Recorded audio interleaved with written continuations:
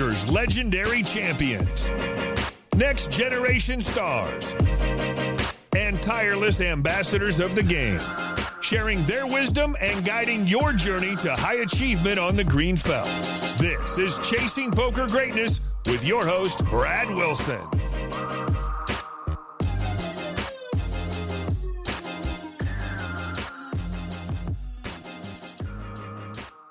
What is happening, my friend, and welcome to the Chasing Poker Greatness podcast.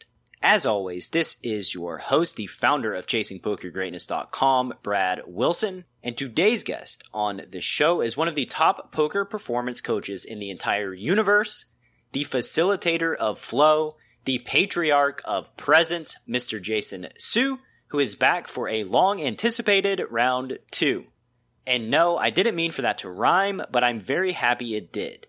This round 2 with Jason Su features a new CPG format I've dreamt up for return guests that zooms in on some of the most memorable moments in their poker careers, including their biggest influence in turning pro, memorable pots won and lost, the most impactful purchases they've made for their poker career, their most memorable winning and losing sessions, and much, much more.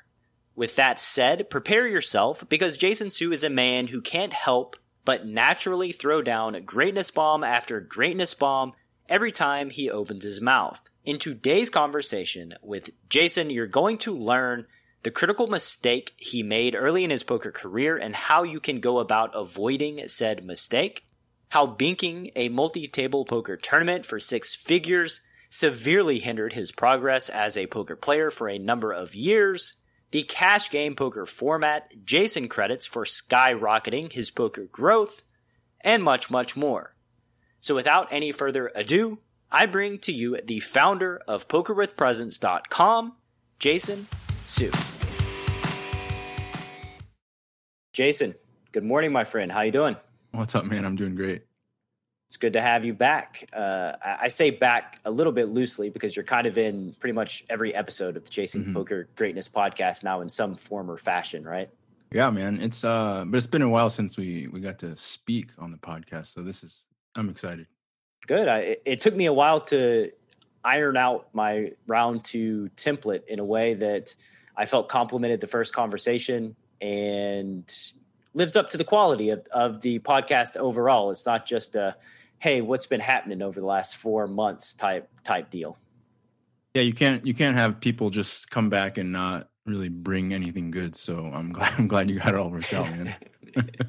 So we'll start there actually, just to get a little recap of how things have gone for you since the last Chasing Poker Greatness conversation, which was probably 10 months ago or so. I think it was over the summer, so probably like June. Yeah, so probably like 8 months ago or so. But yeah, basically at that point I was still playing some poker because I was just kind of starting out with the Poker with Presence coaching stuff, and the book had just come out.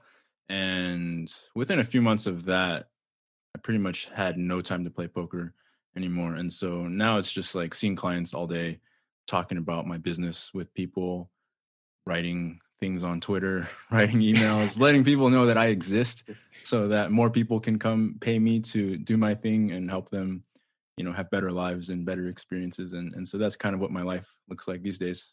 I feel the having no time to actually play poker thing because I actually would like to play poker every week, but most people are just not aware of how much energy it takes to run a business and kind of do what we do. Do you have any aspirations of, playing poker at least recreationally or for fun in the near future?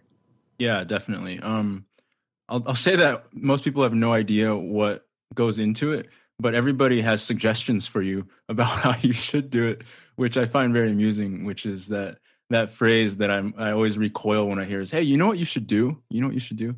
And I always know it's going to be followed by something that I'm almost likely definitely not going to do. But thank you very much for the suggestion. Yeah. Person who does not own a business.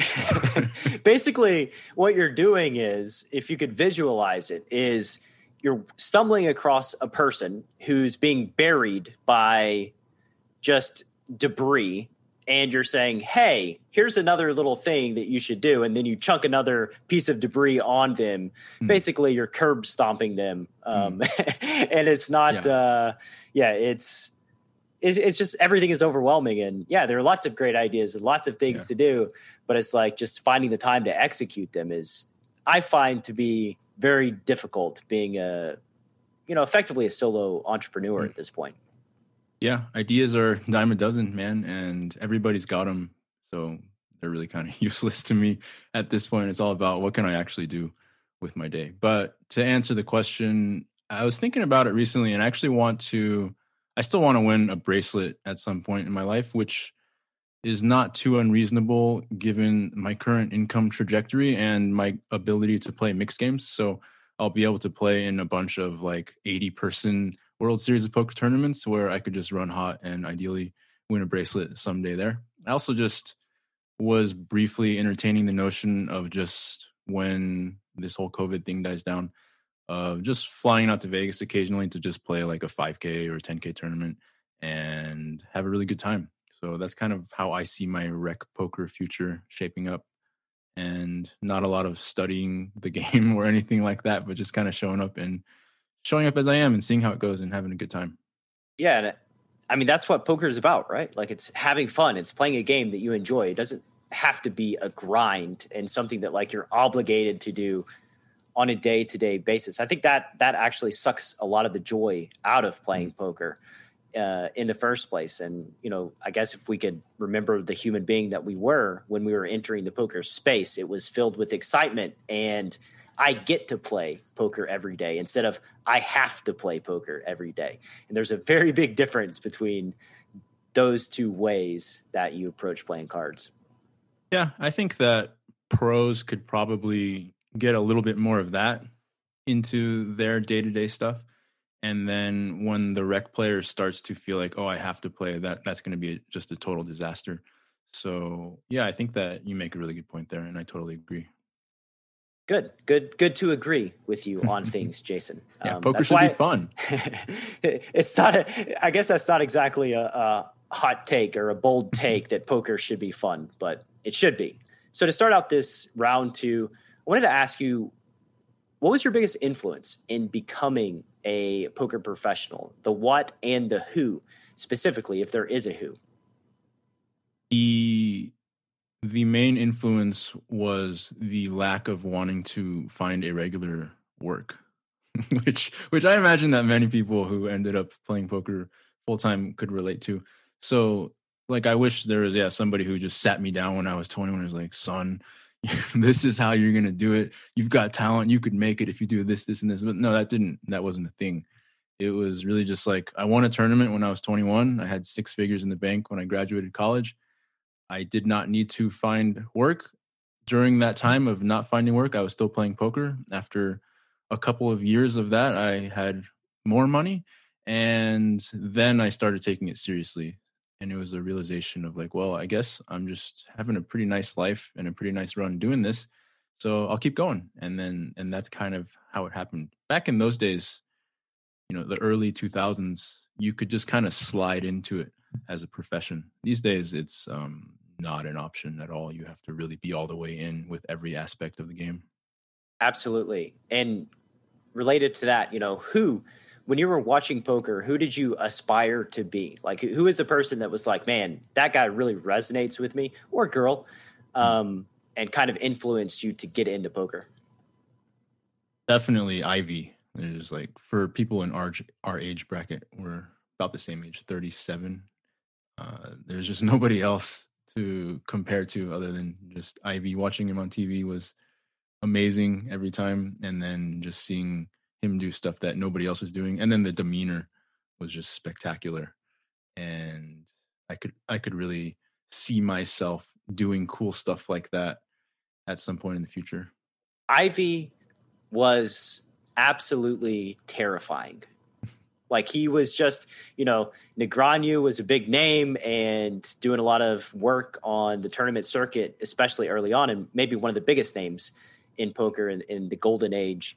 But Ivy is just like a stone cold killer. Just, you cannot ruffle his feathers. You cannot, he doesn't get emotionally compromised, and he just plays above the rim with each decision that he makes. Like he for sure, like who else is there besides Ivey as it relates to, probably the greatest poker player of all time. I ran the tournament a year ago or so, and like nobody even came close to beating Ivey. He just head and shoulders above the rest. Yeah. And he had this effect on people where even if he wasn't playing his best, because I'm sure there were plenty of times where he wasn't playing completely above the rim, but it always felt like he was, or it felt like he was going to at any moment as soon as somebody was in hand with him. And so you could tell that he was creating this effect where people were just instantly in a place of fear as soon as he got into the pot with them, and they wouldn't relax until he had folded, right? And so starting from that point where he's just completely relaxed and chill and doing his thing, and his eyes are darting around, and he's shuffling his chips with that perfect rhythm, and the other person's just like completely freaking out on the inside because they're going up against Ivey. And so just watching that play out on TV was a big inspiration for me for what's possible. Absolutely. He's the lion in the den that you're going to do battle against, and just having that aura of invincibility creates just a natural edge against all the folks that he battles with on a regular basis. That, yeah, I'm with you. Ivey's the man. What else can you say?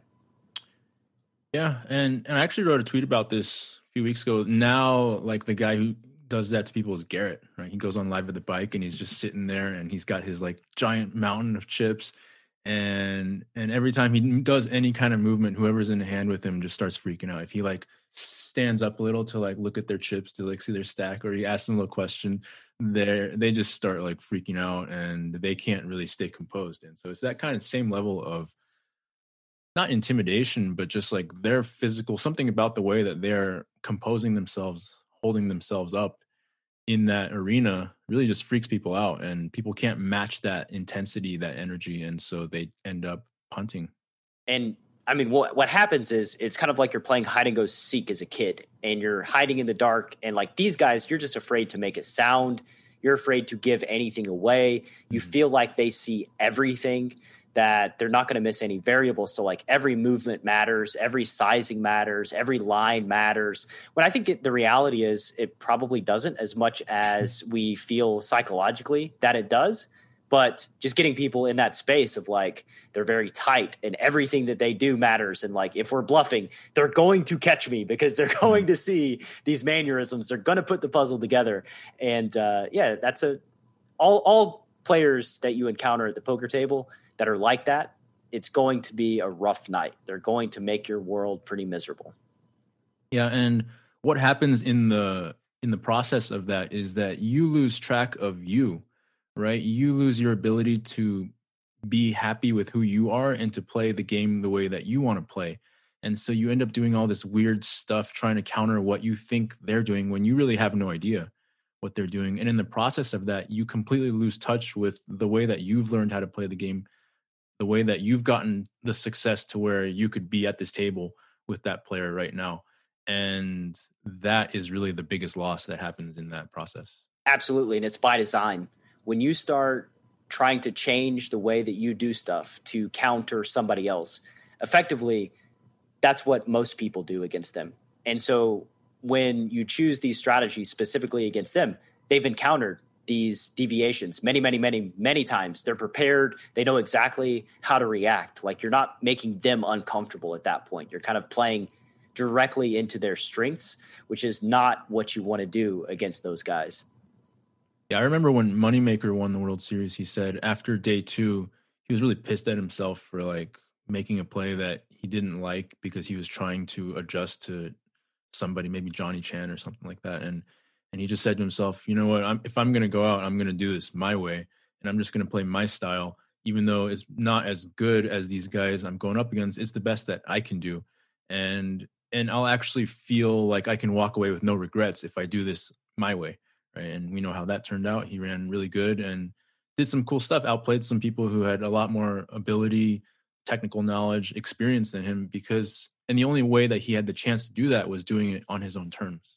Absolutely. And I think like the main takeaway is there's nobody who's omniscient and omnipotent at the poker table. So a lot of the things you think they're going to understand exactly what you're doing, they're likely not. So just do what you do, right? And go from there. So here's a question. Tell me the story of your favorite poker session ever. Like, set the scene, tell me the characters and why it's your favorite session ever. Is this going to be one where I'm like bragging about how much I won or how well I played, or just like had a really good time? What are we looking for here? Favorite is subjective to you. You personally, you may not even win this session. Just a time that was very, very fun, that's memorable, and that you consider to be one of your highlight sessions. Yeah, so I'd say there's like multiple times where I have one of my good friends, we would go up and play Limit Hold'em up here in Colorado. And there's quite a few like stodgy regs who never talk and never really contribute to the atmosphere. And we have my friend and I have a fun dynamic where we talk lots of trash to each other and order some drinks and have a good time and start doing stuff. And, you know, we're the biggest winners in the game. But by the end of like a few hours of that, the whole table's kind of having a really nice time. Everybody's laughing. The rec players are having a much nicer time. The iPads are all gone from the table. And yeah, there's been like a handful of times where it just really felt like it was just like a magical experience of people actually talking to each other and having a good time and not caring so much about who's winning and losing and giving lots and lots of action in a way that just made the game really fun. So anytime I feel like where I've contributed to people having more fun and thinking less about the actual money and the poker and more just about like having fun and getting to know each other as human beings would go into that category of my favorites. Yeah, it's funny that you say that because I remember instantly a few sessions that I played in just a local tournament at a driving range, which was just a place that I would go sometimes to kind of blow off steam after playing online. And it was a $20 tournament, and there were maybe 3 or 4 tables. And I went there with a friend of mine who is also a pro, and we just made like a $100 last longer bet amongst ourselves. And then we also put bounties on each other and told everybody like in the tournament that there was bounties, like, and it was like an absurd amount too. It was like a $50 bounty or $100 bounty in this $20 tournament. And like the atmosphere just changed. Like everybody started having more fun, like, because they had this free roll. They were coming after me and him in this silly little $20 tournament. And it went from like this thing that's just, I don't really care whether I win or lose or whatever, to like a fun activity that is memorable to me. That those small tournaments, I've played in many of them, and I have no recollection of any of them except for the ones where we made those bets, put the bounties, and everybody was having a good time. Mm-hmm. Yeah, actually one in particular, when you were saying that, comes to mind, where I got the whole table to tip for somebody else who won a pot. So every time somebody else won a pot, you had to tip for them $5 to the dealer. And that was a good time. Yeah. So I started it by like getting the player who was playing literally every hand, and I was like, every time you win a pot, I'll give the dealer $5 on your behalf. And then so everybody picked a person eventually to tip for, and I definitely got screwed on that. But it somehow made the game just amazing. I don't know why. Something about that. What was the dynamic? What was the dynamic of the game after you made that little, little side bet or whatever you want to call it? The pots just like doubled in size on average after we started doing this. So I started tipping for this guy who's a rec player who I'd never seen before, but he was drinking and I wanted him to feel more comfortable. And then my friend was like, "Oh, I got your pots," and then so he starts tipping for, and then somebody starts tipping for him, and then so by then the whole thing was like connected. And then I don't know why, it doesn't really matter, but for some reason it changed the energy, and so everybody just loosened up and the pots doubled in size and everybody was having a good time and a lot of fun. It's interesting that you say that. And some of my favorite tables that used to be spread on Ultimate Bet that just disappeared after Black Friday were the deuce 7 off tables, where you would win 2 big blinds from everybody if you take down a pot with deuce 7 off. And like every time I've done that live, every time I've played it online, the pots are bigger. It's just a more exciting and fun format. And I wish that online poker platforms specifically, even live poker, would spread some of these games just to mix it up and make it more fun and introduce different variables from the ones that like you deal with day in and day out. Innovation is not the poker industry's best feature. Well, over the last 15 years for sure, but you know, pre that there was tons of innovation. Like it was, things were changing all the time, and new concepts and new formats. And it's really sad to me that like we've just kind of gone backwards, you know, since Black Friday. Yeah. I think that when the money starts getting big, then you start bringing in the suits who want to just figure out how to make the most of it with the least amount of effort, and efficiency becomes very important. People who have never played poker start running poker businesses, and you lose touch with what the players would really want and enjoy. Yeah, it's sad, but it just means that there's room for future innovations on future platforms to do a much better job and capture a significant amount of market share whenever it goes down. Yeah, it goes in waves. It'll come back. So the opposite of that question, a least favorite poker session, the story of your least favorite. Any session where I didn't really want to play, and then I convinced myself to do it anyways. My hourly. What does that internal dialogue sound like when you're convincing yourself to play? Well, it's like, oh, I haven't played in like a few days. I should probably just put in some hours. Oh, my volume's been low this week. I should probably put in some hours. Oh, I've got nothing else going on anyways. Might as well just play. Probably have the equivalent win rate of like the worst player in the pool when I ended up doing that. So I regret all of those.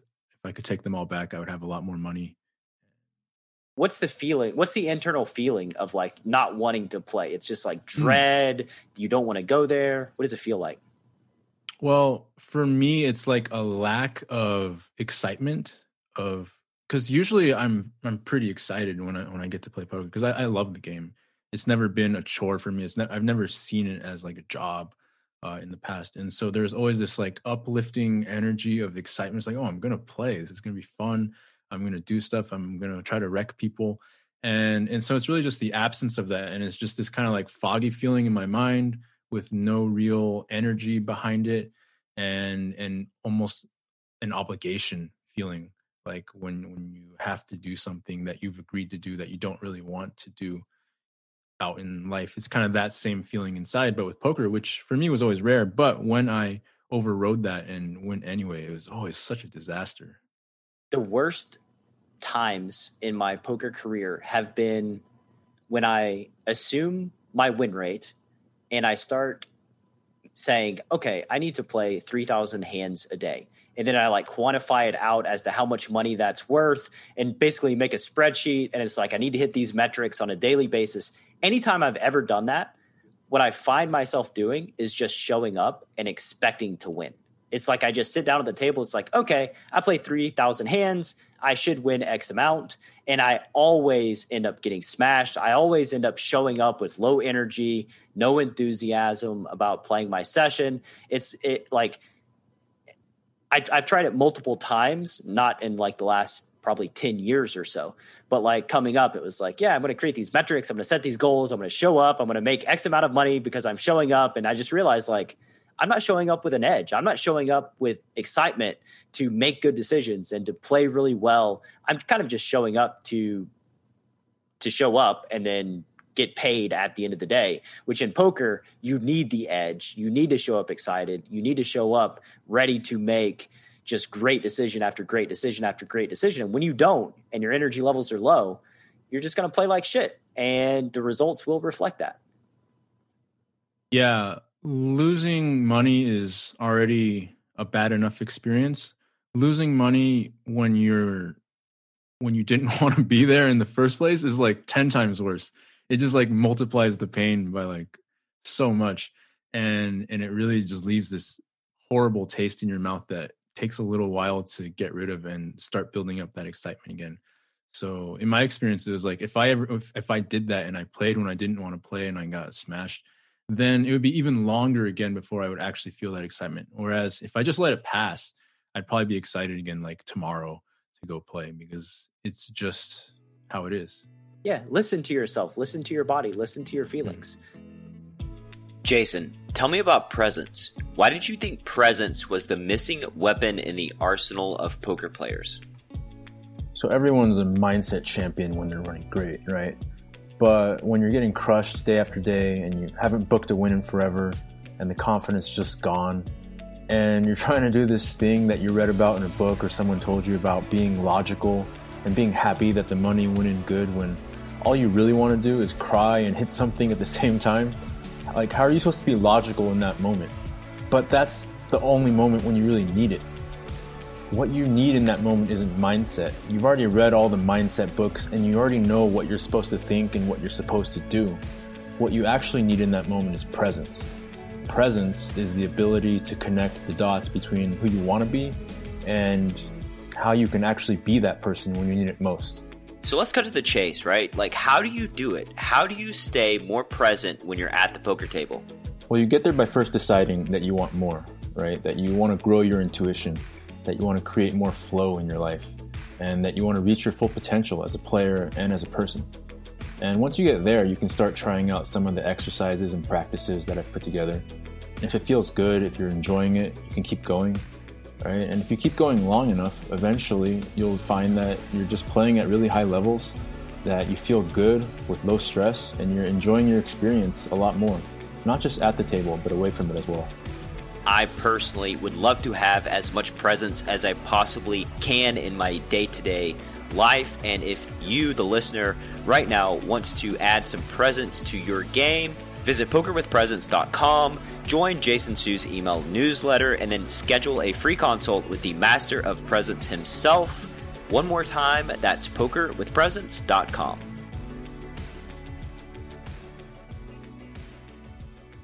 So when you think of pots that you've won, doesn't have to be the biggest pot, but maybe the most fun hand. What's the first hand that comes to mind?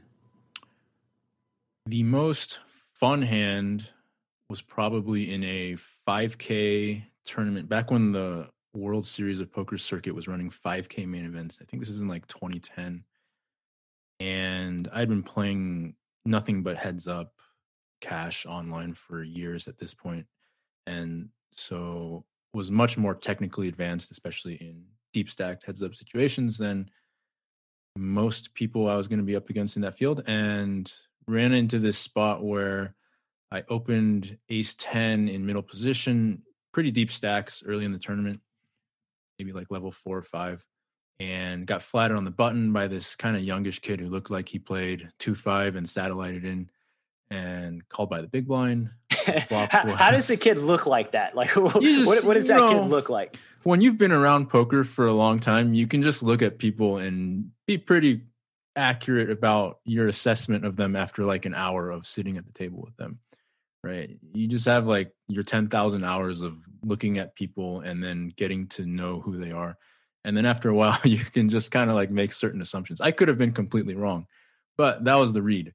Right after a few hours, is like, sure, this kid probably plays 2-5 and satellited in, and so yeah, he calls the button. Big blind calls. The flop was like ace king 7 rainbow. We checked it through. This hand would play out a lot differently in 2020, by the way. And the turn was like a 6, and it checked to me, and I bet like half pot.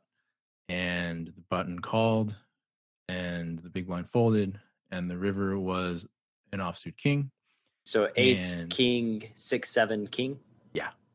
Okay. And I bet like a third pot, and he raised me like 4x or something like that. And I think his raise was to like 12,000, but we were like 60K deep. And I was just like, oh yeah, like I can just make him fold now. Because we're playing live poker. It's 2010. He might think I checked pocket aces on the flop. And so I just like kind of tried to pretend like I was Phil Ivey and kind of looked at a stack for a while and shuffled my chips for like a minute. And I was like, about how much do you have? And he's like, another like 40, 45. And then I was like, yeah, I'm all in. And then he just kind of sighed and folded within like 10 seconds. And so I was pretty proud of myself at that point. because it was the culmination of a lot of like stuff I had been working through around learning about capped ranges and who can represent what from playing, hundreds of thousands of hands of heads up each year, and got to execute it in a live arena where nobody was going to have any idea what I was up to. And yeah, it just felt really nice. So pretty proud of that one. Yeah, it's a nice little bet, 3-bet on the river. We got the ace kings, we got the aces full. You don't, so go fuck yourself. Yeah, let's go. Let's see if you can man up and call me with king queen here. Yes. And then when he folds, of course, you gotta give him the little like fake disappointment. Yeah. One for too much. Shake your head. Nice hand. All right. When you think of pots lost, what's the first hand that comes to mind? Yeah, this one's easy. First time playing 2550 at the Bellagio in 2006 or 2007, sometime around that time. I think it was All-Star Weekend of 2007. So Bellagio's going crazy. First shot at 2550. I had turned I think I bought him for like 4K or 5K, and I had run it up to like 12. Feeling good, right? I was like, oh, I'm going to play this forever. And then two drunk guys walking. Every story starts with like two drunk guys come to the table, right? And one of them was Al Crux. I remember him because he like final table the main. I'm guessing you probably played with him at some point over the years. I don't recognize the name. Okay. I might recognize the face. Okay, super fun, outgoing guy, and his buddy. And they've been at the club next to the poker room at Bellagio, and they stroll in, and so the game picks up quickly. And then, so the buddy plays a hand where I open ace king to like 200, 250. I don't remember. And he calls the big blind. The flop is ace 7-3 rainbow. I bet like 400. He check raises me to about 1K. Call. The turn is whatever, like a 10 or something like that. And he just shoves like 3K, 4K something. I snap call because he's been opening to 500 and then folding to 3-bets. and he goes, you got anything? I was like, I got a pair. And he goes, all right. And he flips over a 7. And I was like, is that it? And he's like, yeah. And then the river's a queen. And then he flips over a queen. And I was just like, oh my God, what is happening? And so that's definitely the first thing I always think of when I think about like impactful pots that I lost, because it was like first time playing 2550, and then it was going really, really well. And then that happened. And then I don't think I played too much longer after that. I was like pretty jolted from losing a 10, 11K pot or whatever.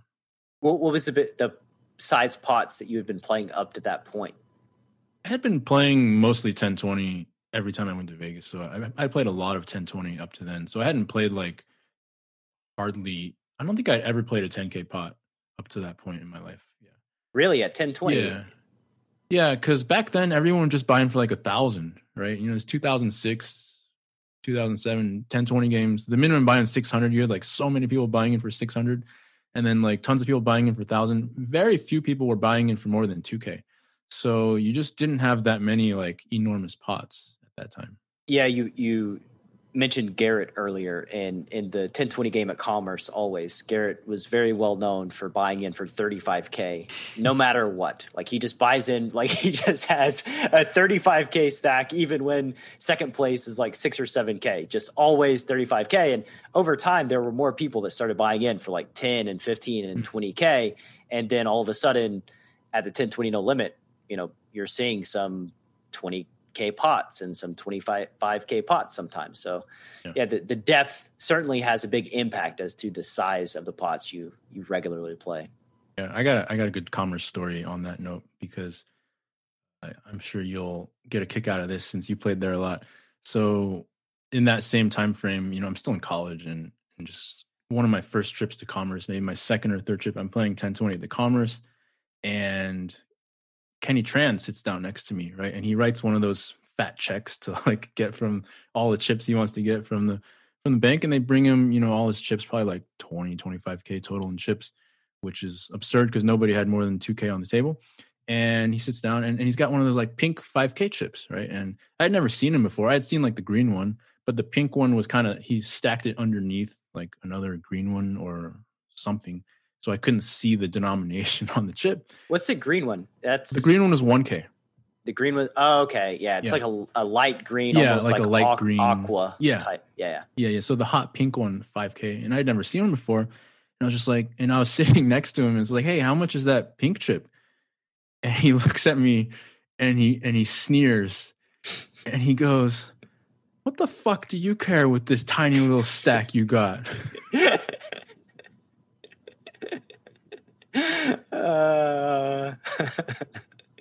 Oh man, that is great.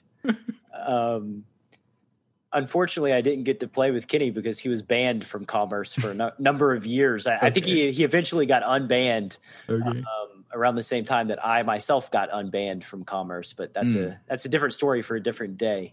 Yeah. But yeah, so I did not go to Commerce very much because of multiple experiences like that. So I was more of a Vegas guy all through those years. That's a hilarious story, though. Could you tell the listener a poker lesson that you've learned from a dart teacher? A bad experience, could be a person, could be just an experience. Let's go with ego, right? So when I was 21, I banked a 1K tournament for 6 figures and just thought I was the man. And for the next, probably 2 years, I did not get any better at poker because I just had way more money than everyone I knew and just thought I was the man. And I remember maybe 6 months after I won that tournament, I was at a friend's place. We were having dinner and he was like, hey, there's this new site called Card Runners. We could split a subscription, which is funny. Talk about splitting a subscription. But he's like, yeah, we could split a subscription and watch these videos about how to get better. And I was like, why would you want to do that? Right? Why would you want to listen to anybody else show you how to get better? And so that definitely happened. And that attitude. There was another episode where I went to another friend's house and he was getting coaching from Vanessa Selbst. And then when he got off the call, I was like, who is that? And he was like, oh, it's my coach. And I was like, you have a coach? What's wrong with you? This game's so easy. You can just figure it out on your own. So that was my mindset for basically 2 years until one day I was playing with that exact same friend who had been getting coaching with Vanessa. And I realized he was 5 times better than me. And then I was like, hey, can I have her email address? But it was 2 years lost during the golden era of poker. Definitely $1 million mistake, at least. If we're talking about money compounding, maybe 10 million. Yeah, and I remember specifically she was a coach on Deuces Cracked, and she was $600 a session. And from what you're saying, 1,000% worth every penny of those $600 per session. Mm-hmm. Yeah. Well, when my friend was doing it, it was 200. And then by the time I started, it was 350. And then quickly after that, it was 600.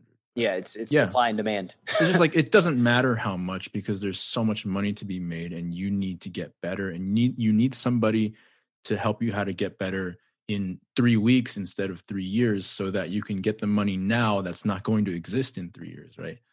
So these are all lessons that many of us had to learn as young people with bankrolls and large egos. Yeah, and to just talk about my arrogance and my ego at that age, Vanessa was a good friend of mine.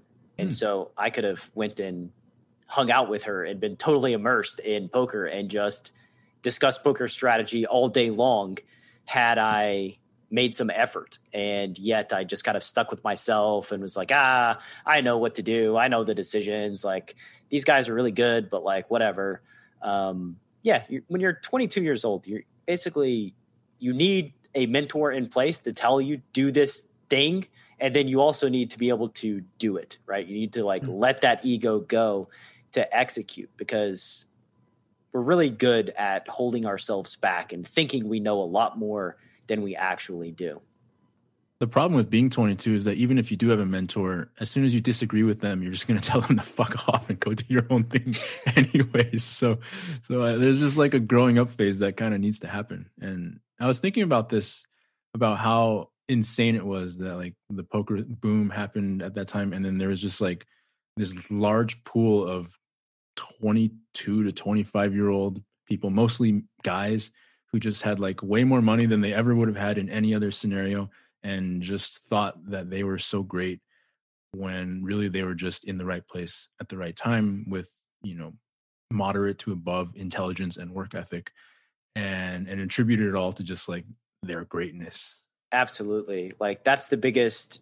So I used to believe fundamentally, and this is, you'll probably laugh, that I was special. That like I had a special talent for poker. I was especially gifted, and it wasn't a thing that was transferable, and that like it was just within me. I didn't think that I could like teach or coach. I would see people struggle, and it's like, I don't know, like they just struggle. They're not naturally good at poker, like me, right? And that was such a horrible, horrible, horrible way to feel, because the reality is like I wasn't special. It is a learnable thing. It is a teachable and coachable thing.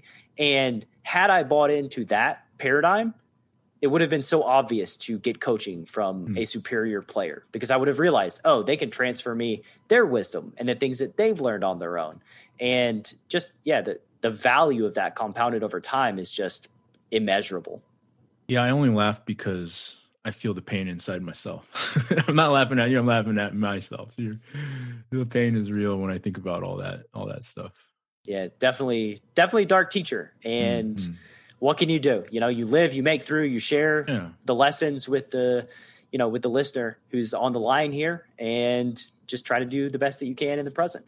Yeah, that's life. You grow, and then when the next one comes around, you have a little bit more of a grasp on how to deal with it, but maybe not quite yet. And then that one will pass, and then the next one will come. Life is full of opportunities. People who are pining for the poker boom or the next poker boom don't understand that like it's already here, and there's another one coming, but it's just not going to look like the last one, right? And so it's not about how do we get another poker boom. It's about how do I personally position myself to be the person who's ready to grow into whatever the next big thing is. It might be poker, probably not, but it could be. But either way, whatever it is, can you be the person who's ready to kind of get rid of all that stuff, that ego, that all that stuff from when you're younger that held you back from really reaching your full potential? And I'm going to offer a hot take here that you or the listener may disagree with, but I'm going to say flat out, anybody that can't make it in poker today, if you would have been playing 15 years ago, you couldn't have made it then either. And it's delusional to say like, oh, the games were easy, we were just printing money, everybody was really bad. But like it was still a struggle back then. Like you were still having to learn, you were still having, like you just had much less information to work with. Yeah, the games were softer, but that's just the evolution of the game. If you're not willing to bear down and learn what it takes today to be able to beat the game, I don't think you could have beaten it 15 years ago either, or you couldn't have made a career out of it. I'll put it that way. That's a pretty nice hot take. At first I was resisting when you're saying that, but as you kept going, I was like, yeah, it's pretty reasonable, because we all sucked back then relative to now. So it's not like everybody's like, oh, I wish I could take the knowledge I have now and it's not how it works, dude. Right? Like you get the edge by outworking your opponents. You get the edge by being more, engaged with the game, more excited about what you're up to than your opponents. And so, yeah, that probably is true, that if you can't make it now, you couldn't have made it then. What I will say is that if you can make it now versus making it back then, the money was a lot nicer back then for the same level of work and edge over the field. That I can get on board with. You could play higher stakes. There were just so many people in the poker world. Like it was just a flood of human beings entering the poker space, ready to throw down and gamble. What do you consider a weakness that you've had related to your poker game? Maybe strategically, and then what steps did you take to regularly overcome that weakness? Strategically, I probably, especially in big bet formats, just loved bluffing a little too much over the years. Like especially as I was coming up, I definitely just loved bluffing. What's funny is like bluffing is really good. It's just you loved bluffing in the wrong spots. Yeah. Yeah. It was just like, when you're 21 and you've just watched Rounders and you've got that quote, you're like, I'm just going to outplay this guy this hand. And Rounders just is like your only reference for what is like good for poker. And, mistakes were made. What can I say? But that was more of the problem technically in the early years. That got corrected, pretty quickly. But I would say in the later years, it was more about just not taking enough shots at bigger games. After I hit probably like 32 years old, I kind of shied away from taking more shots in bigger games, just because when I got older, the idea of like going back down to nothing was just unacceptable. So that definitely was where I capped my EV, was by just passing on bigger games, which I don't think there's necessarily anything wrong with. But if we're looking for a leak in terms of how I was running my day-to-day operations, that would be it.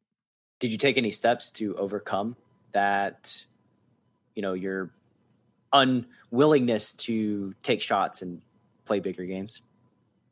I would say the best step I took was to create a 6-figure income that had nothing to do with poker. And now I'm going to be like completely willing to play in like those bigger games, because I'm just pretty chill about money now, and it's not a big deal. So as far as like when I was playing, I would force myself to play bigger sometimes, especially like during the summer, during the World Series, I'd force myself to play bigger. But I can't say that I was like particularly enjoying the large fluctuations of swings that were coming with it, right? Like if you move from, like I'm a mixed game player, so if you move from 100, 200, 200, 400, you're not doubling your variance, you're like 8xing your variance in terms of swings per hour, downswings. And I can't say that I particularly enjoyed that, even though I got myself to do it. Yeah, it's tough. Like moving up stakes is always tough, dealing with numbers that are much bigger than what you're comfortable and used to. I do want to just go back about the bluffing thing, because it's I can't tell you how many poker sessions I ended with me kind of walking away from the table in a daze, just like wondering to myself, like, why did I do that again? Like, why did I do that? Why do I keep doing this? Why do I keep just like punting in these massive, massive spots? Because it happened many times where it was like, I guess it gives it a little bit of insight into my construction as a poker player. It's like, I don't think this bluff is going to work. I don't think I should do this. Fuck it. I'm all in. Like that's sort of how the mindset is. Like, I don't think I should do this. I don't feel good about it. But then I put all the money in anyway, which is like just my nature, I guess, is to over bluff in those types of spots. But like it took a long time and a lot of pain for me to kind of be, I used to refer to it as like trying to fit a square peg into a round hole. I'd be like, Brad, you can't do this anymore. Why are you trying to do this? Why does this keep happening over and over and over again? And eventually I made peace with it and it stopped happening as often as it was. But yeah, that was a major thing that I dealt with early on in my career. You were chasing poker greatness, man. and that's how you thought you get it, is by doing cool stuff. Well, your experience playing big bet games was a lot different than mine early on in like Tunica and the places that I played. Like there were no caps on the games. So it was like 2-5, no cap. And it was when you could just have a wad of hundreds and just stick it in your stack and like, oh, this is my stack, right? So it's like, somebody takes out a 5K roll of hundreds. I put my 5K roll of hundreds on the table. And it's like, oh, I've got a $10,000 bankroll and I've got 9,000 of it in play and I'm covered by 4 people at the table. So naturally I would get in spots where it's like, I need to bluff and I need to bluff big because literally 30% of my bankroll is in this pot. Like I need to put 60% in so that I can get the other 30% back. It's funny playing super deep as a very immature poker player. Mm-hmm. Yeah. I went out to Tunica a couple times before I was 21 with my college roommate's ID. He was Asian, so they're just like, oh, Asian on the thing. Yeah, you all look the same. Just have a good time. Through, right? Yeah, have a good time. And yeah, that definitely was like a shock when the guys would be whipping out the 10K and putting it on the table in like a 5-10 game. And yeah, that the gambling in the South, they just do it different in the South. Yeah, they don't give a shit. Like you put 10K on the table back then, like if they got aces and you crack their aces, you're winning a 20K pot. Like you were getting every single penny of their stack because that's just how it was. It was like bet, raise, 3-bet massive, 4-bet big, all the money's in on the flop. Those were some good times. I wish I would have been a better poker player back then. Don't we all? What's a purchase you've made in the last year that's been, well, this is a little tricky question for you since you haven't been playing a ton of poker over the past year, but what's a purchase you made in your poker career that was ultra impactful to your game? Buying coaching from A.E. Jones to learn how to play Heads Up No Limit in 2008 when he was like king of the hill. And yeah, that just allowed me to start playing Heads Up, which was a great period of my life. What do you think the ROI of that coaching was? Close to infinite, honestly, because I was a 6-max player and I was like doing okay, but I was like, Heads Up looks fun. Let me give it a shot. And by then I learned my lesson. I was like, all right, who's the best, right? Who's the best? And like, okay, I messaged him. Let me do some sessions and yeah, close to infinite ROI just because Heads Up, the win rates are massive, and you learn so much about poker when you're in every hand, right? When you're in every hand and it's like not correct to fold ever on the button, then you learn so much about how to play the game, how to think about the game. And so even though, I stopped playing Heads Up within like 4 years later, I wasn't playing anymore because of Black Friday, whatever. Like that was that thought process, that mindset of like how to think about the game in terms of what happens when everybody's got wide ranges. How do you adjust? How do you put yourself in the mind of your opponent? How do you get into their perspective so that you can adjust your perspective to beat them out of as much as possible? That to me is like the pure essence of poker. And you can't learn that as quickly when you're playing 6-handed or 9-handed. You can really only learn that deeply and have that wired into your process deeply when you're learning how to play Heads Up. Yeah, and just being immersed in uncomfortable situations, like out of position, in position, where you don't have anything the majority of the time, and yet you're continuing in some fashion is uncomfortable. And when you live in that uncomfortable world, you just are much better playing 3-bet pots out of position at 6-max. Just you feel more comfortable in the spots where you used to feel uncomfortable. Yeah. Poker, if you want to reach the highest levels of poker you just need to learn how to get comfortable in the unknown, comfortable navigating through spots you've never seen before that you'll never see again. This is just happening this one time in this exact moment with the exact history that it's built up through. And so nothing teaches you that like having Queen 7 off in a 4-bet pot. Yep, exactly.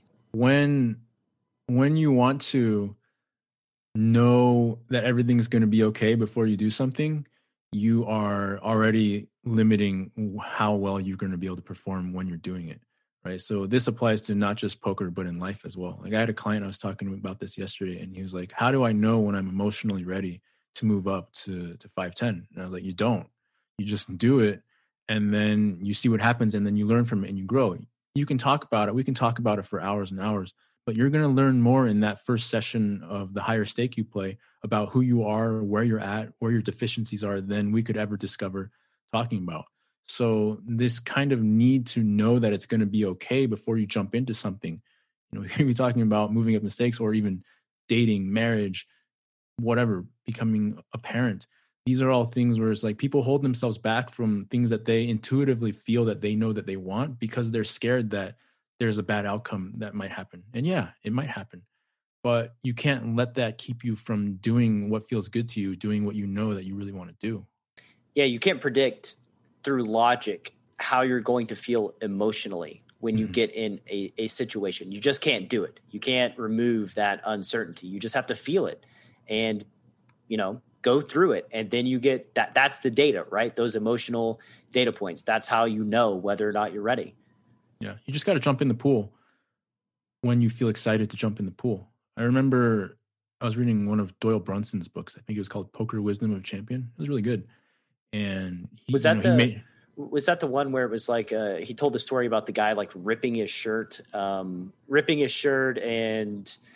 there was some story that he anyway.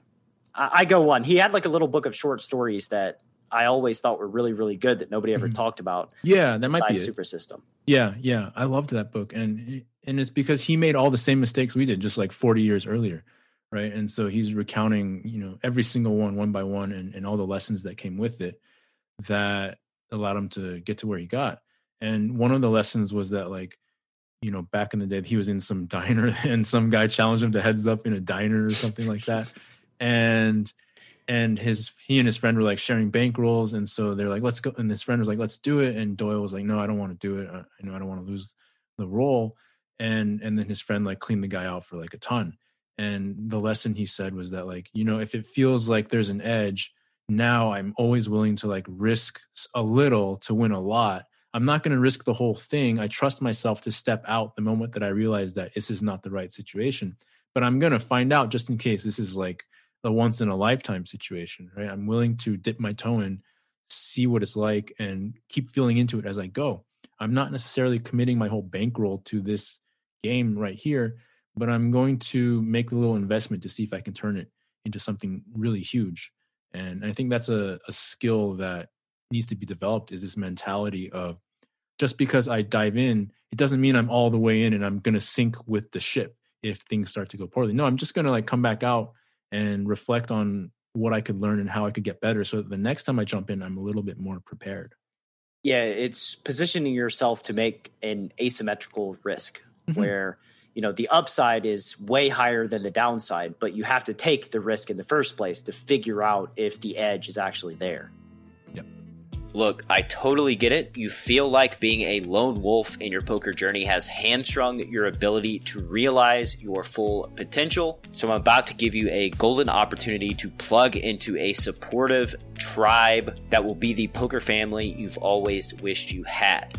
How much money would you give for 1 hour of interactive group coaching led by myself, Coach Thomas, and occasionally past guests of the Chasing Poker Greatness podcast? For now, and this will absolutely change at some point in the near future, the price of admission to the live Poker Power Hour is 100% free. All you've got to do to get your invite is head to chasingpokergreatness.com and hop on the VIP newsletter. No more excuses, no more procrastination. It's time to take action and put yourself in position to turn your poker dreams into reality. I hope to see that beautiful face of yours in just a couple of days.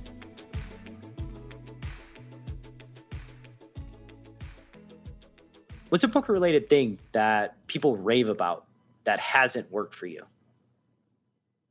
Cold showers. Why didn't cold showers work? It's so cold, man. It's like, I don't know. I just can't. I just don't want to do it. It's so cold. I was doing it like for a while, like 5 years ago one summer. Then I was like, I just don't like this.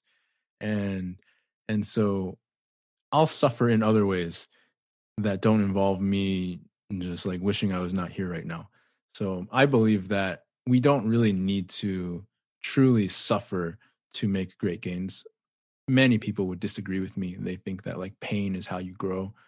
I think that pain comes along the way of the journey, but we don't need to go actively seeking it out and doing things that we truly, genuinely hate in the name of getting to where we want to go. It's going to be a whole lot easier to build habits that feel good when you like them, right? And then small habits turn into large habits over time. And so I think that you just push yourself into stuff that really sucks as an experience for you, then you're not going to be doing it for long. And if you do it for a long time, you're going to kind of dislike yourself. Really expand on that. Why dislike yourself if you keep doing it? This thing that you kind of have this belief that it's making you stronger, that it's something that like all the cool kids do. If you grow to like it, that's one thing.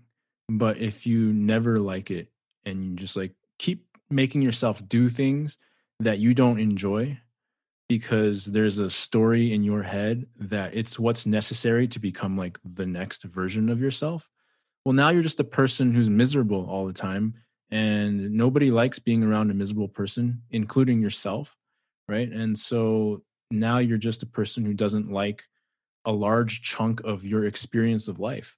And so my belief is that we should just do things that we love, right? And if you're doing something that feels hard, but you can feel connection to the love of what's going to come from it, that's one thing. But with the cold showers, I literally couldn't. I was in there and I was like, this just sucks. I don't even know if it's doing anything.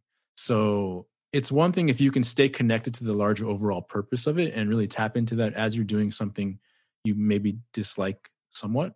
Over time, that's how you can grow it into something that you enjoy. I had that relationship with studying. I didn't used to like it, but eventually by the end, I liked it quite a lot because I could stay connected to why I was doing it. But if you can't stay connected to why you're doing something and you don't like it, this is going to be a disaster. Yeah, like going to the gym for me. I don't love lifting weights for 45 minutes, but I do love how I gain mental clarity. I do love how I gain energy. I love how I feel after doing it. Cold showers, I'm actually with you. My God, I hate cold showers. Like I've tried them multiple times myself. It is like, it is torture for me.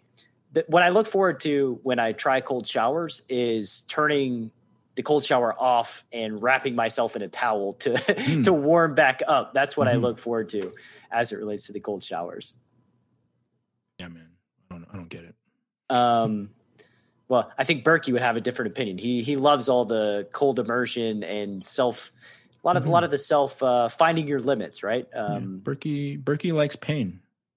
I mean, he connects to pain in a different way. Like he genuinely loves pain. So it's a different experience. That is very different than my entire life experience. I typically have not loved pain. And I feel like I'm in the majority there. Yeah. What are some things that you wish you had said no to more often? Said no to more often. Oh, definitely. This has nothing to do with poker directly, but just in terms of setting myself up in life, I definitely wish I had said no to a lot more like social gatherings in my early 20s that I just most definitely didn't want to go to, because I'm pretty introverted. And so like if I feel like being around people, that's one thing and I really enjoy myself. But if I don't, and then I force myself to go anyways, right, it's just a horrible experience. So like a lot of really awkward social gatherings where I just ended up in the corner eating all the snacks because I didn't know what else to do with myself. And I only knew like a couple people there out of like the whole room. And, it doesn't have a direct impact on like performance in poker, but again, you're setting yourself up, right?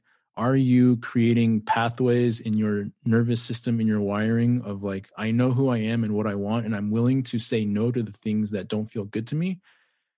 Or are you a person who lets yourself be influenced by outside factors, by other people who want your time when you don't want to give it, by things that you think you're supposed to do, but you genuinely feel no excitement over, right? These things carry over into the performance arena. If you are a person who consistently does things that you genuinely don't want to do, you're going to start doing things you genuinely don't want to do when you're playing. You're going to punt. You're going to make these stupid plays and you're going to say, why did I do that? And it's because you've created this habit of just being somebody who does things and you don't listen to that little voice inside your head of like, hey, don't go to this thing. Don't make this bluff. It's the same voice, right? And you either learn how to listen to it or you don't. Man, I love that. And I'm with you. Like I'm an introverted human as well, and do very, very well in like one-to-one settings with a friend who I share common interests with, right? Like that to me, like going to dinner with a friend I share common interests with, that's an amazing time.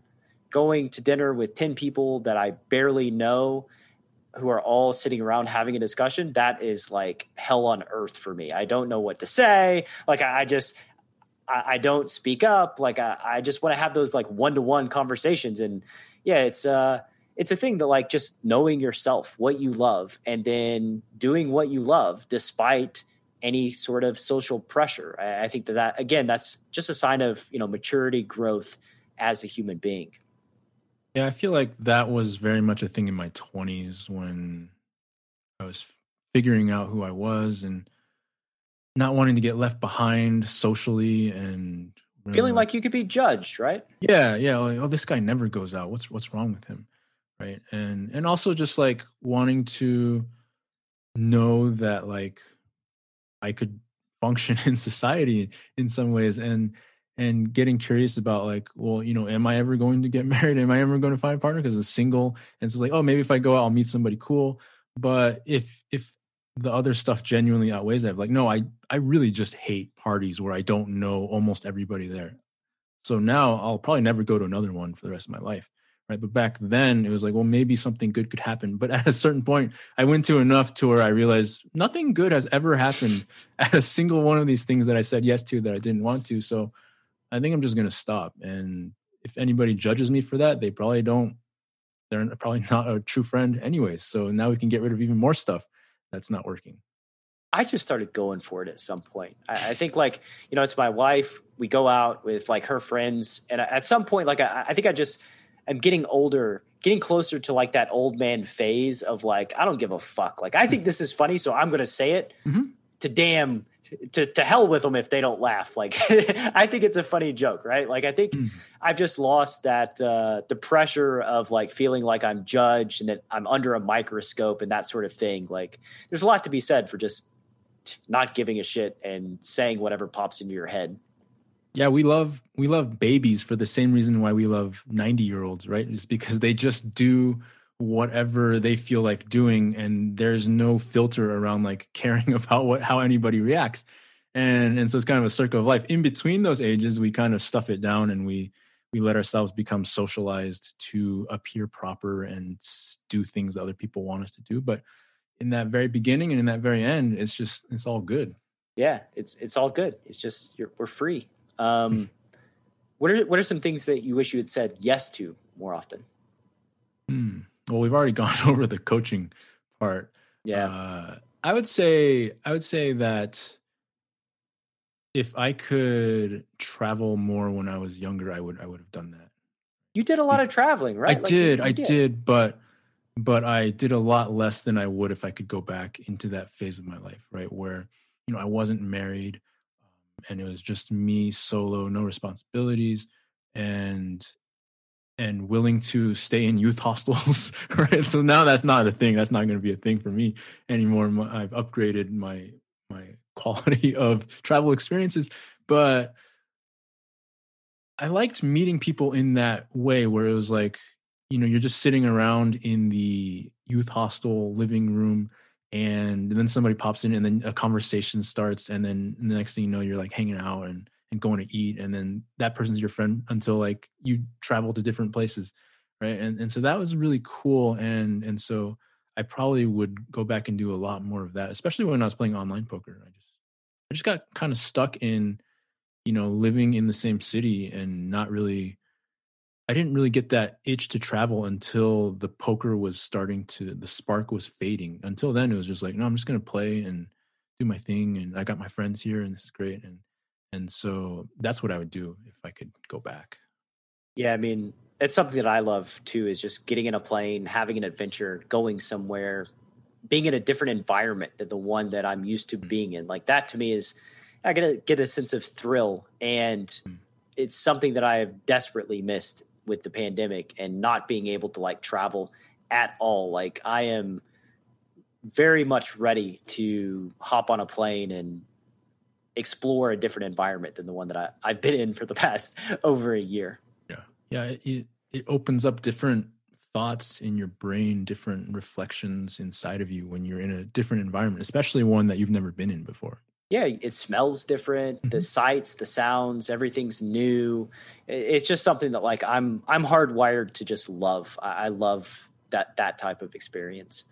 Have you ever strongly believed something about poker only to reverse course later on? And if so, what led to that change of belief? Besides coaching, we've already covered the coaching change in you. I would say that something about efficiency, right? That I never really believed that you could study in a way that didn't take, your whole amount of time in order to get where you needed to go. And by the end, I really found that, if you really just focus in and target your specific weaknesses, you can leave plenty of time to go do the other stuff. I hear all these people say, anytime I hear somebody say, "Oh, I study 5 hours a day," I'm like, you are wasting your life. Right? You cannot do this.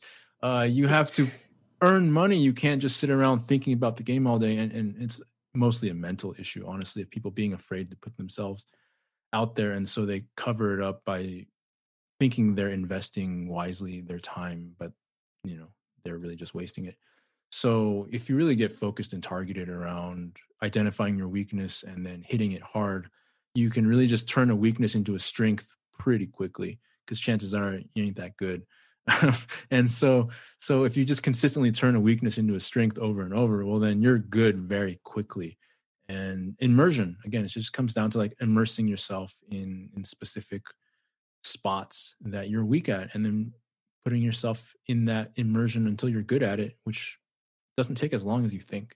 Yeah, and it ties into not falling into the social pressure aspect of like, I need to, what's my study to play ratio? Like how many hours a day or how many hours a week should I be studying, right? Like I can't count how many times folks have asked me that question. And if the listener of Chasing Poker Greatness actually knew the amount of time I spent with targeted studying in my poker career, like it's laughable. It's like the times where I was like hated sitting in front of my computer, looking at my database, just trying to learn something. I mean, it's got to be sub 100 hours. I just didn't do it. I played poker and I would learn. And if I ran across an interesting spot, I would look at it. And if I felt there was an area where I wasn't that good, I would just study it like on my own. But it would be like, I wanted to do it. There was never a time where I studied and I didn't want to. I've never put poker study as like a little box I tick off on my daily schedule. It's just been like an organic process. And people think that they just need to study 5 hours or whatever it is. And like, it's, yeah, that whole thing to me is quite silly. And I think it just boils down to like the conventional, the Twitter wisdom of poker players or the Reddit poker feedback of like poker to study ratio. What's optimal? What works, Yeah. I mean, you look at people on Twitter bragging about, "Oh, I'm in the lab, going in the lab. I was in the lab today this much. I studied this much. I ran 20 sims. How many sims did you run today?" Right? You did 19. I'm going to do 20. So I'm going to be, no, this is not really how it works, right? You put in quality time and then you learn how to put in quality hours when you play, right? And then when you have quality study plus a high quality performance, you win. This is how you win money, not by clocking in, clocking out, which is ironic because poker players hate the idea of clocking in, clocking out. And yet they measure themselves by how many hours they put in of study, how many hands they put in, how many hours of play they sat in the chair, like it's some kind of badge of honor. But in reality, if you can lift your enjoyment of the study, lift the quality and the enjoyment of your play, the volume will be there because it's what you like to do. So now you're a person who just gets to do what you like to do. So you're going to do more and more of it because you like it, right? Whereas if the whole thing is this painful struggle, you resent it the whole time you're doing it, even though you're out there bragging about how great you are and how much, work you put in. The whole thing just doesn't feel quite right. when you don't truly enjoy the process. So you fall in love with the process, well, then the volume just magically shows up and you got lots of money at the end of the year. Yeah. And when I say study, I don't mean like discussing poker strategy with my friends, because that's always been fun to me. Like I enjoy, I'll talk strategy with like my inner circle for 5 or 6 hours straight, like, because that's like fun. Study, I think of like, my head down at my desk, just writing stuff out that I don't care about. And a lot of people use study as this crutch of, the reality is they're afraid to put in volume. They're afraid to play poker. And so they just say, I'm going to study poker for 5 hours a day, when the reality is they're not studying to actively learn and become better poker players. They're just procrastinating because they're afraid of actually playing poker and putting in the volume. Yeah, when you've got so much of your worth tied up in what you do, then the prospect of failing is enough to turn you away from doing what you actually need to do to make it. It's a terrible cycle. It's really bad. I've seen in like an extreme case of somebody who just like wanted to have all the answers before they played poker, right? Try to like eliminate all the risk by studying 10 hours a day. And then ultimately what would happen was they'd finally feel like they're prepared, show up to play, and they would play for like 2 days, and then they would like switch to a different format. It's like, now I'm going to learn how to play MTTs, right? It's like whatever they can do to prevent themselves from actually playing, that's the route that they're going to take. And, in some cases, it's people just stopping playing poker entirely to move on to like the next shiny little object of, crypto trading or whatever it is. And the reality is like the problem is not with your preparation. The problem's with your execution and you showing up and actually being in the arena and feeling uncomfortable. Yeah, a lot of people like the idea of being a poker player more than the actual act of being a poker player. That's definitely true. I've felt that at certain points in my life myself, but it doesn't work out well. No, it doesn't. It really doesn't. So a couple more questions, man. We'll wrap up this round 2 Chasing Poker Greatness conversation. What's a project that you're working on that's near and dear to Mr. Jason Su's heart? Well, my one-on-one coaching program is like my favorite thing I get to do these days, because I really feel like I've come into my peak as a facilitator of people getting as present as they can get and really learning how to face these issues that are holding themselves back as much as possible and opening them up to new possibilities, playing through, the fear, the adrenaline, and all that stuff. And so that's just like the highlight of my day. Anytime I get to hop on a call with somebody and work them through a process that just completely breaks down an old story, an old habit, an old block to their performance, and just makes me very, very happy that I get to be paid to do that. Give me a tangible example of like a before and after, a problem that one of your people experience, and then through you two working together one-on-one, how they overcame said problem and the impact that made in their poker journey. One of my first clients, and this is actually common through lots of my clients have wives and children, and the most common compliment I'll get at the end of working with somebody is my wife thanks you. That's like always, I've heard that like so many times, my wife thanks you, right? And I really take that as a big deal, because I'm not just interested in helping you perform better in poker, but also be the best version of you, the most conscious, present, engaged version of you when you're with your loved ones, right? It's all the same.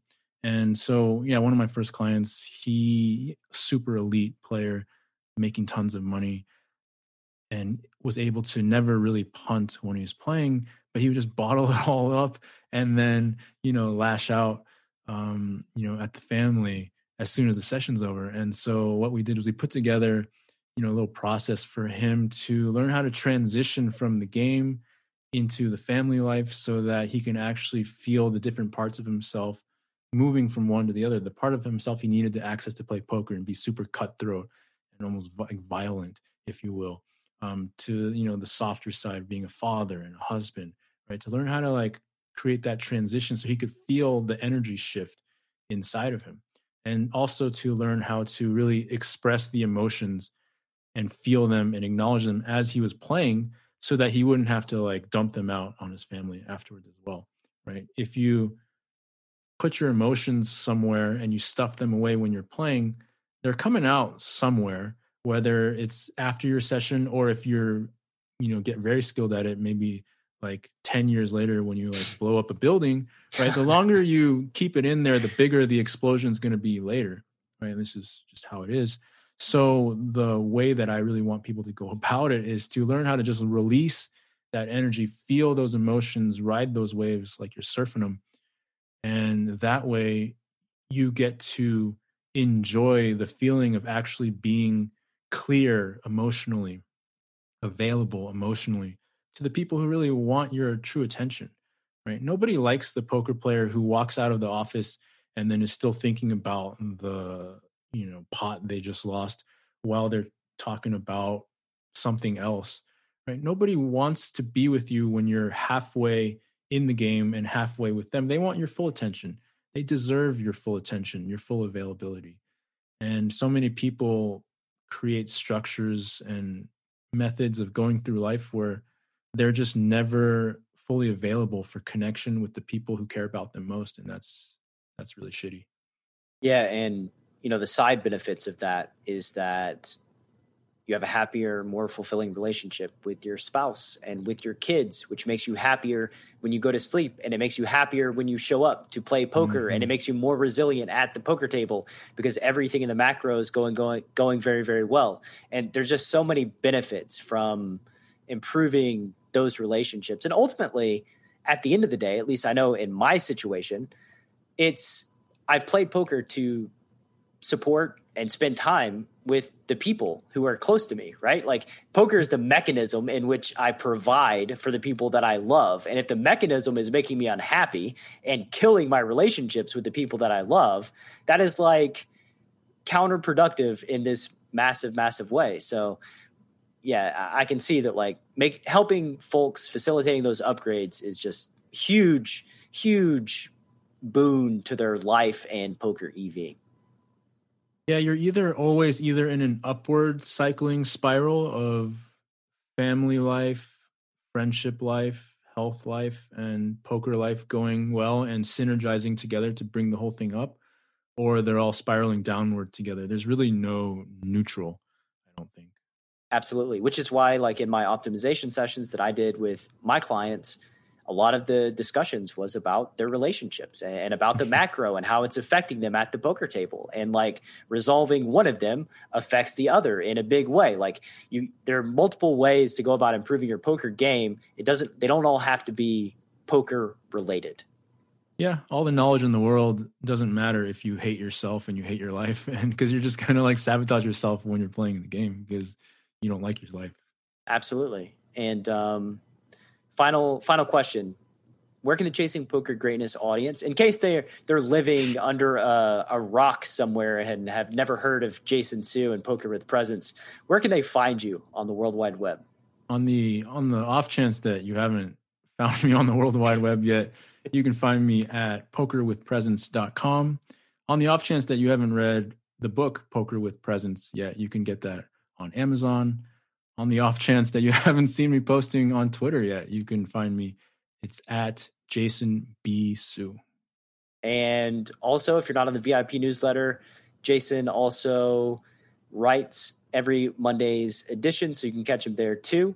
Man, it's been great having you back on. I'm going to go back and get in my quote-unquote lab, try to make a round 3 Chasing Poker Greatness interview template, and we'll have you back on. Thanks, man. Really appreciate it. Appreciate the invite as always, man.